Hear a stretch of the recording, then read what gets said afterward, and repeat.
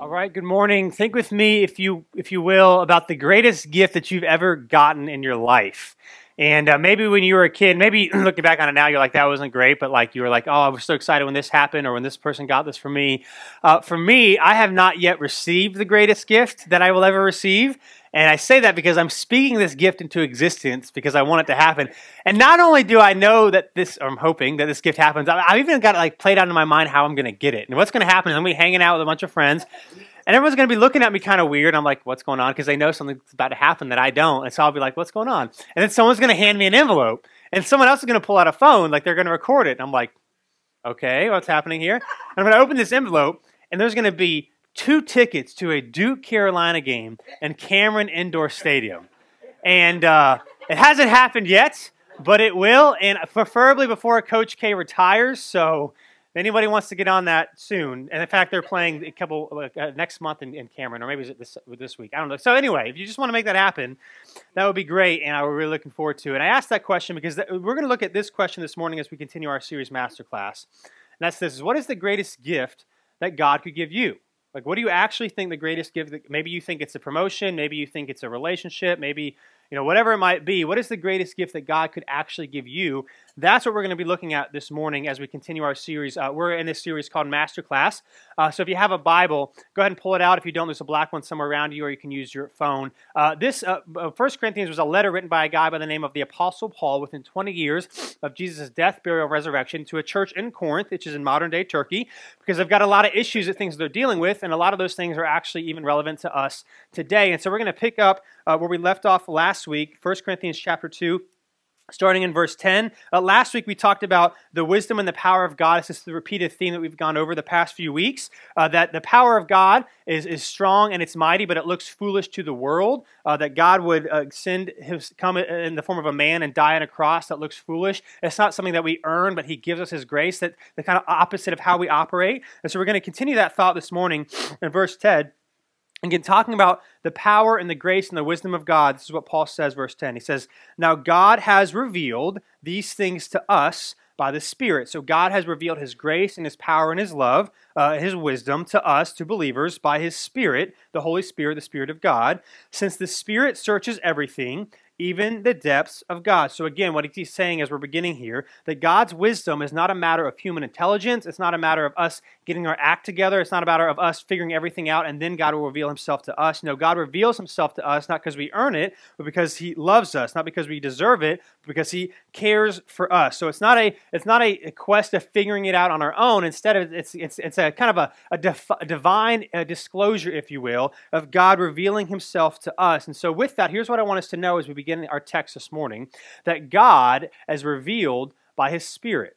What is he saying here is that God reveals himself to us, again, not by us earning it or being really good or doing all these things, but by revealing himself to us, and he does it by his Spirit, which what this means is, again, it's not about, being a good person or going on some sort of meditation or spiritual retreat or trying really hard. That if you want God to move and to reveal himself in your life, it's not about what you do, it's about what he does. And that's what he's telling us as we begin this morning, that God is revealed by his Spirit. Now, you may think, well, that sounds nice and good. I love the fact that we don't have to earn it, but at the same time, what if God does not reveal himself to us? Like, what if I desire God, but he doesn't reveal himself to me? Then what do I do? I love one of my favorite verses in all of the Bible is in Proverbs chapter 8. It'll be on the screen, and I'll read it really quickly. And it simply says this in verse 17, that I love those who love me, and those who search for me find me. Here's what I firmly believe, that if someone actually desires God and who he is, that God somehow, in some way, the process and the way in which it happens will look different for every single person. But if you actually humbly desire God and want to see him move in your life, the promise here is that God will reveal himself to you in some way. It may take a week, it may take a month, it may take years, but the promise that we see is that if we actually earnestly desire God, he will actually reveal himself to us. That's what we see. And so we continue in verse 11 by Paul saying this, for who knows a person's thoughts except his spirit within him? In the same way, no one knows the thoughts of God or the wisdom of God except the Spirit of God. Here's his point. Well, two things. One, really quickly, the point here is that the Holy Spirit is God. So you have God the Father, God the Son, God the Holy Spirit. This is what we call the Trinity. The word Trinity never appears anywhere in the Bible, but what we see here is that God operates, he's distinct and yet the same way as one in ways that we can't fully comprehend, that God reveals himself through his Spirit. And this point here is simply this, that we can't really know God unless he reveals himself to us. That we can't know God unless he reveals himself or God reveals himself. And it's the same thing with us. Like you would not know unless I told you that I'm a big Duke fan. Or you would not know that, although I'm not a big food person, Jersey Mike's number 6 on wheat, regular, I like that. And if you wanted to get, like you wouldn't know that unless I revealed certain things about me to you. And so it would be no different than God. Again, we talked about this a few weeks ago when I was up here about this guy who had this crazy scientific experiment that God was going to do all these things, and if he doesn't, then that means God doesn't exist. And what we need to understand is that God is not something we figure out, and it's not something that we obtain, but it's something that he reveals to us. And here's the thing, he does not have to do it. He does not have to reveal himself to us. He does not have to give us himself, and the fact that he does makes the gospel all that more powerful. And as a side note, one of the really good things about God is that there's nothing that God can reveal about himself that isn't good for you. Now, for when it comes to you and me, maybe there are some things that are better left unrevealed. For example, and I know this is a generational thing, but when I go to the YMCA to work out, you kind of change, before after your workout. Like, listen, if you are in front of your locker, change, be naked, do whatever you got to do. That's fine. When you're not, you don't you can. It's a towel. It's just a towel. You don't have to walk around everywhere. Like I know, but it's like, come on. Like a couple of days ago, just show you how crazy this is. A couple of days ago, I was, they have like the sink area where you wash your wash your hands. There was a guy who was standing completely naked, and I'm like, do you even do that at your house? Like, who shaves naked? And to make it worse, he had a towel, but he was standing on it. And it's like, can we just not like pick this up just like right here? Like, let's just like, there's some things that I would rather not know about you. And that's great. But the thing about God is there's nothing that he reveals about himself that is not good for us. And so we want to seek him and we want him to reveal himself. Everything about him is good, unlike you and me. Okay. Unlike you and me. And here's why. And here's why this is important for us to know. And here's why we need to understand that God is revealed by his Spirit. Because how God reveals himself changes the way we approach him.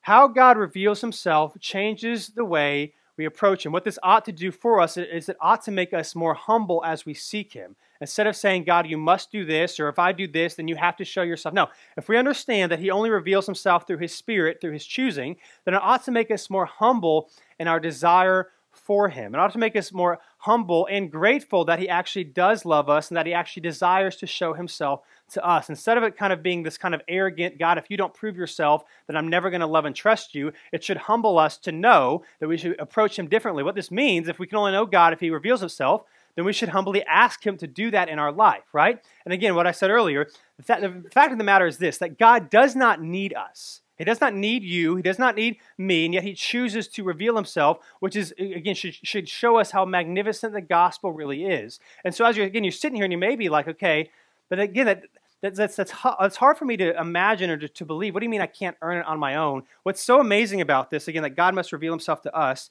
is look what Paul says in verse 12 as he continues. He says this, "Now we have not received the spirit of the world, but the Spirit who comes from God, so that we may understand what has been freely given to us." What is he saying here? The spirit of the world is this kind of self-centered, selfish, self-reliant, do it on my own. The kind of this idea that we don't need help and that you and I can be pretty terrible people if we want to be, right? And I remember as a kid growing up, I didn't think this as like a judgment thing at all. I just remember even as a kid thinking, I had a friend that got in trouble a lot, and his dad would often tell him, I didn't raise you to do this. Like, I didn't raise you to lie. I didn't raise you to steal. I didn't raise you to cheat. And I remember thinking, even as a kid, I was like, but did you raise him to not do these things? Because if you have kids, you know this. What's the first thing a kid learns? No, mine. Like, you don't have to teach a kid to be selfish. You do have to teach people to love and extend grace to one another. And so what Paul is saying is that God has freely given us this, that we don't have to earn it, that God does not have to reveal himself, and yet he chooses to. He freely gives us the Spirit so that we may understand God, and that which in turn changes us. So as we follow Jesus, as we become closer to Jesus, yes, that changes how we live, but it's not to earn something from God. It's because the Spirit of God is moving in our life, and we want to extend the same grace, forgiveness, and mercy that we've experienced from God to other people. And so the question then for us is simply this. How do you know if you have the Spirit of God in your life, right? If God only reveals himself from his Spirit, and for us to have a relationship with him, he must reveal himself to us, how do we actually know if God has revealed himself and we actually have the Spirit in our life? The answer is somewhat simple and at the same time somewhat complex, is this, that do you understand and believe the gospel? So do you understand and believe that Jesus is who he said he is, that he came and did what he said he was going to do, and through a relationship with him, we have the grace and mercy of God? Do you know that, or do you know that, right? Because there's a difference between knowing something kind of on an intellectual level, you kind of know what happens, and actually knowing it in such a way that it changes you. And let me give you an example of what I mean by this. Are you familiar with, in the last couple years, it's become really popular to see people post like, I was today years old. Like, have you seen these things? Anybody know what I'm talking about? Where it's like, things like everyday objects that are always existing, and they have like functions that we didn't know it existed, and then once you actually know it existed, it like blows your mind. It's like, and you view that thing differently. So let me give you a couple of examples of today years old, of how knowing something and knowing something is two different. One person said, this will be funny, how old were you when you discovered the tongue rests on the upper part of your mouth and not the bottom?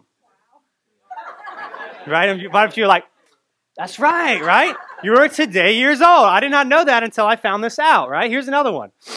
I was today years old when I found out the L in Staples is really a half-open staple. You see that? Right? It's always been there, but some of you are now knowing it for the first time. Here's another one. I was today years old when I realized the Krusty Krab was a crab trap. So SpongeBob, that Krusty Krab, you're like, I've never seen SpongeBob. It's funny, okay? It's funny. This next one's probably my favorite. I was today years old when I found out the reason that Marvin the Martian was the ref in Space Jam is because he is both an alien and a Looney Tune. Yeah, crazy? Like, Finley watched Space Jam last week for the first time, and it's like, oh my, that's crazy. Right? That's how old I was. Here's one more. I was today years old when I found out if you're not there, you're square because you are not around. Be there, be square. Get it? You're not around, right? Yeah, okay. Here's the point, right? These things have always been there. They've always existed, but you didn't know. Now that you know, you view these things differently, right? There's a difference between knowing and believing the gospel and who Jesus is and what he said, and actually knowing that truth in your life. And that is the difference between whether or not we have the Spirit working in our life or if we don't. And so Paul continues by saying this in verse 13.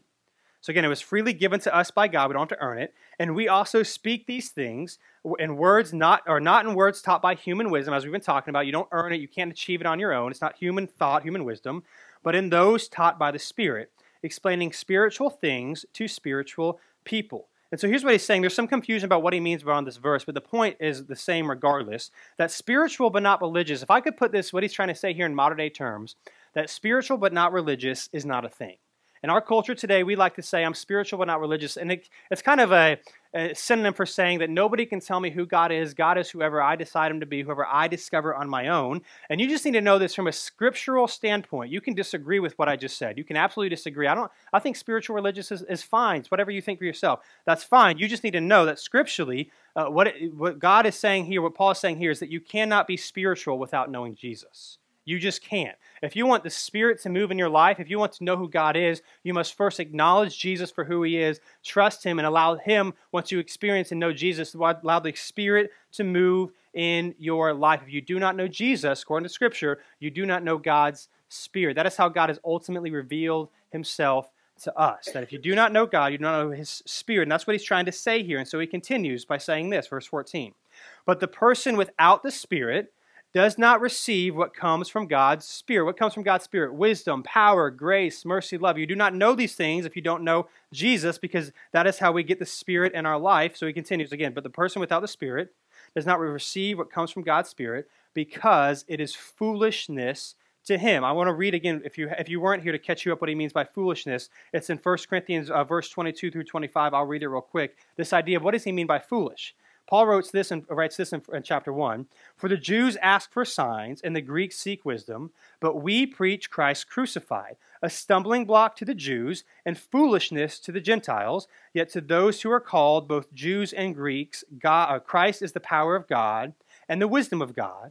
Because God's foolishness is wiser than human wisdom, and God's weakness is stronger than human strength. What is he saying there? That if you were a Jew in this time, coming to know Jesus, you believe that dying on the cross cursed you. And so you're trying to tell me that the power and mercy of God is found in God coming and dying on the cross. To you, that would seem weak. That wouldn't make a lot of sense. That would have you question. If you were a Greek or a Gentile, if you were a non-Jew, you would kind of think that the pinnacle of God's power found in an executed criminal is weak, is foolish. That's not what I would assume that God would do. What Paul is saying, that what you thought was weak and foolish was actually God's power on display for us. That's what he's saying there. And then and he continues on by saying this, God's Spirit, because it is foolishness to him, so if you don't know Jesus, it's foolish to you, he is not able to understand it since it is elevated spirituality. Verse 15, the spiritual person, however, can understand or can evaluate everything, and yet he himself cannot be evaluated by anyone. So here's what we need to do, and I'll explain what he means by that. If it's true that God reveals himself by his Spirit, here's what you and I need to do.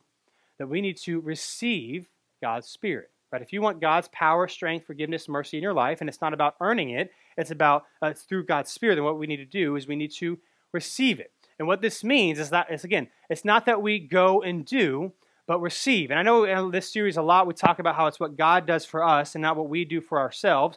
And yet, again, we know that's true, but I think we need to be reminded so that we actually know that that is true. And here's what I mean.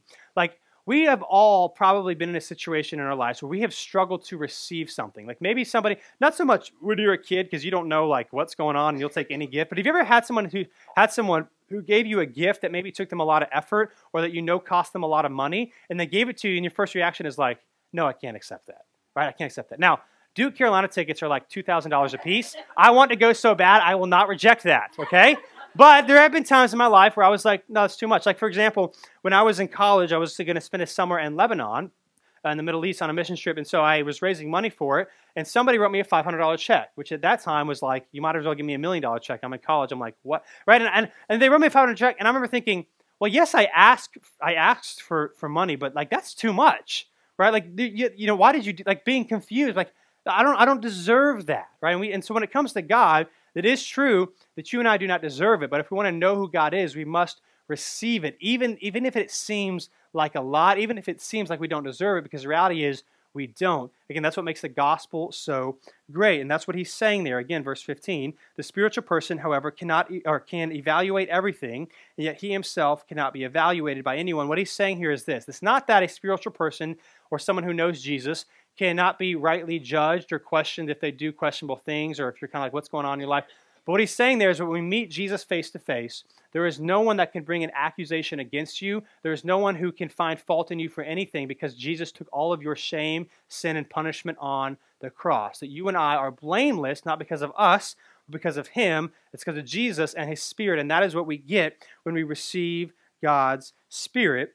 And then he says this in verse 16.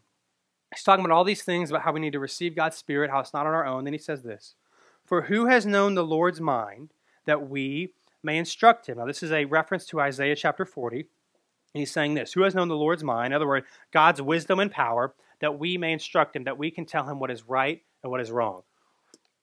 And what comes to God's wisdom and grace and mercy, here's what often happens, is that we love this idea of grace and mercy for ourselves, but it can be really easy to look at other people, the people that we think are bad, and say, no, I don't think they deserve it. Like the people that are like me, whatever, but what about the really bad people in history? What about the really bad people? And we can say, God, that doesn't make sense that you're saying that literally anybody can come before you and be forgiven. Why would you do that? And this reference here to Isaiah is he's saying this, who are you to know God, that God would reveal himself to you? Who are you to know God, that you can tell God, in other words, what to do? Because even though God reveals himself to us, he's still powerful, wise, and strong. He knows way more than you and I will ever know. And to me, this verse reminds me of the book of Job. If you're familiar with who Job was, it's this guy in this Old Testament who was wealthy, who had everything, family, kids, livestock, everything. And he also loved God. And so basically there was this test between God and Satan. Satan's pretty much like, well, he only loves you because you give him all these things. And so God allows him to lose his family, lose everything. He has physical ailments. He has all these things. And yet, in the midst of it, he never denies God. If you're familiar with Job, he has a bunch of friends that come around and start talking to him and give him a lot of bad advice, and yet he still never denies God. And yet, towards the end, though, he's very upset. He's kind of questioning, God, why would you allow this happen? God, why would you do all these things? God, it's not fair. I've been faithful. And here's how God responds. He uses a couple of chapters, and you can flip there, but they'll also be on the screen. He uses a couple of chapters towards the end of Job to tell Job, who are you to tell me what is fair and what is just? He says this in verse 38. I just want to read a couple of them. Then the Lord answered Job from the whirlwind. Again, after Job was saying, no, it's not fair. No, God, why would you do this? He said, who is this who obscures my counsel with ignorant words? Get ready to answer me like a man when I question you. You will inform me. Where were you when I established the earth? Tell me, if you have understanding, who fixed its dimensions? Certainly you know who stretched a measuring line across it, what supports its foundations, or who laid its cornerstone while the morning stars sang together and all the sons of God shouted for joy. Who enclosed the sea behind doors when it burst from the womb, when I made the clouds its garment and total darkness its blanket, when I determined its boundaries and put its bars and doors in place, when I declared, you may come this far, but no further, your proud waves stop here. So he's like, you're complaining, you're saying, where were you when I created the universe? Where were you when I created the earth? Have you ever stand in the ocean and been amazed by the power of the waves and the wind? Where were you? Or do you command the wind of the way? You don't. I do, and yet you're going to tell me what is right and what is good. He goes on to say this in chapter 39. This is just funny to me. I don't know. I'm sure it meant a lot to Job. To me, I was like, oh, that's funny. He says this, do you know when the mountain goats give birth? Anyone knows when mountain goats give birth? I don't know when they give birth. Can you count the months they are pregnant so you can know the time they give birth? They crouch down to give birth to their young. They deliver their newborn. You don't know that, and yet you're going to tell me what I'm supposed to do, what I am supposed to know. Verse 26 in chapter 39. Does the hawk take flight by your understanding and spread its wings to the south?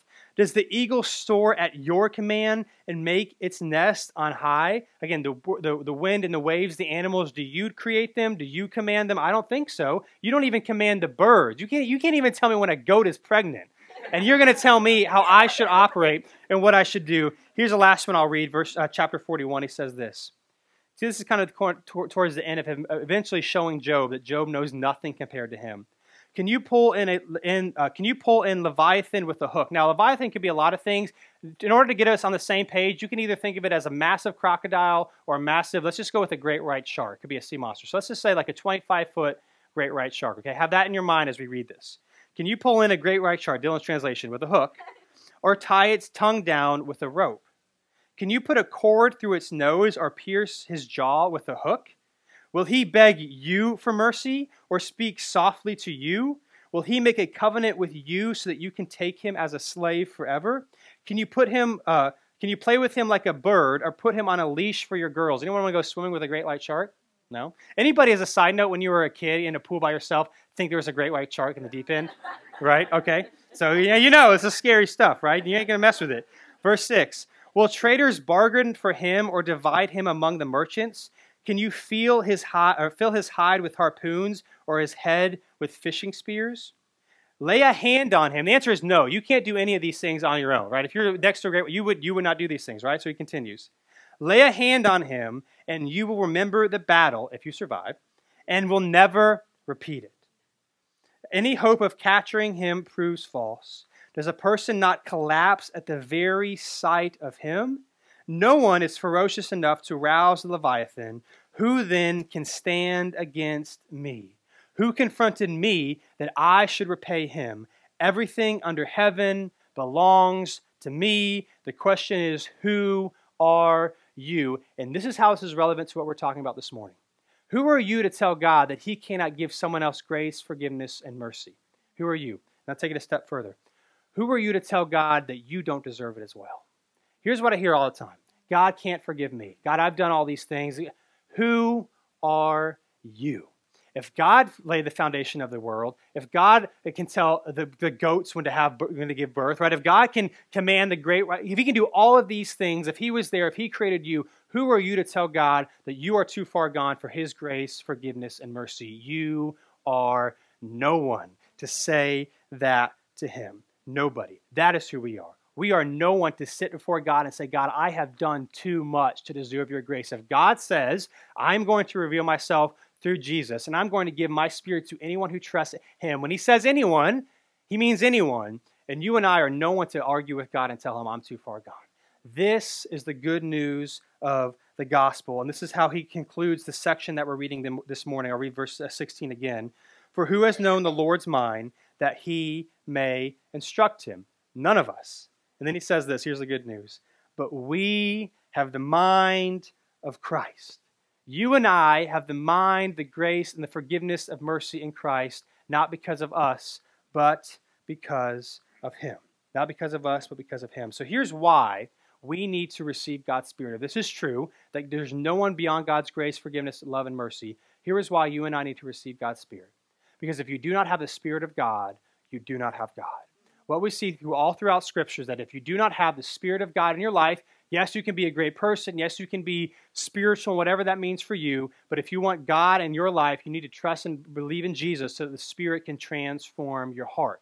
If you do not have the Spirit of God, you do not have God. And you could be sitting here this morning like, I'm not totally sure about this Jesus thing, but I think maybe there's truth to this. Maybe there could be the Spirit in your life moving and showing you that God loves you, that God forgives you, that you need him, and he gladly gives himself to you. If you do not have the Spirit of God, what we see all throughout Scripture is simply that you do not have God. And the way you get God is not by trying really hard and being a great person and doing all these things and giving all your money. The way you get God is by simply receiving him, even though you and I do not deserve it. And so with that said, here's the bottom line. Here's lesson 7 of Masterclass, and that's this.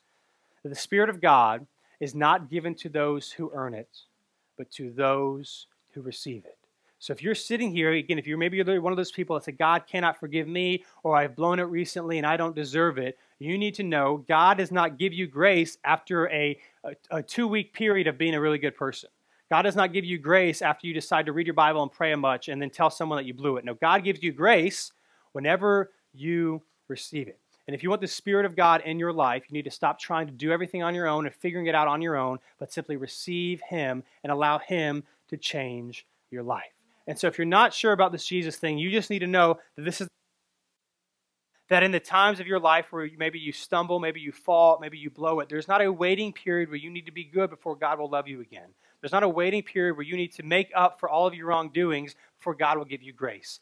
God's grace is always available to you and to me because of Christ. And if you have the Spirit of God, you have God in your life. It is not about earning it. It is not about making up for every wrong you've ever done. It's simply about receiving the good gift of God's grace. And so again, maybe you've had a situation in life where you've received a gift and you felt like you didn't deserve it, so you should not earn it. Maybe you feel that way. The reality is you and I do not deserve it. We do not earn it. And this is why we gather. This is why we sing, to sing about the grace and mercy of Jesus. Not that when we were great people, then God came and loved and died for us. What does it say in Romans? That while we were sinners, Christ came for us. Not because we earned it, because we deserved it, because he loves us. And again, the Spirit of God is not given to those who earn it, but to those who receive it. The question is, do you want to receive it in your life? And the good news of the gospel is this, that all you have to do is accept it, even in the midst of your doubts, questions, pains, and sins. You can still receive it, and God will transform your life. Again, without the Spirit of God, you do not have God. And if you want God in your life, it's not about earning it. It's about receiving it. Let's pray. God, thank you for your grace and for your mercy this morning. Thank you that it is not about us trying to be really good people or trying to make up for our sins that we have done or we have committed. But instead, that as we saw today in 1 Corinthians, that you have came to us, not because we're great people, but simply because you loved us. That the only way for us to know you is if your Spirit reveals you to us. And again, in order for that to happen, all we have to do is humbly seek you, and you will welcome anyone into your kingdom who knows you and who loves you. The good news of the gospel is that it is something to be received, not something to be earned. And my prayer this morning for all of us in this room is that no matter what we may have done, no matter what we may be dealing with, no matter the questions and the doubts and the uncertainties that we have in our life, that we know that there is one constant, and that is you, that is your grace, and that we would seek after that we are not marked by our sin and our shame and our mistakes, that if we are in Christ, we're marked by God's grace, by his forgiveness, and his mercy. And so my prayer for us this morning is that we would lean into that, not lean into ourselves. And if there's anything going on in our life that is hard and that's difficult, whether we brought it on to ourselves or it happened to us outside of our control, the reality is the same, that grace is available to us. And so may we lean into that. May we lean into your Spirit. May we beg that your Spirit would move in our lives so we can experience your goodness. And may we remember, it's not about earning it, it's about receiving it. And that is the good news of the gospel, that you came to give us what we do not deserve because you love us. And God, thank you for who you are. Thank you for your Spirit. And thank you for your Son. And in Jesus' name I pray.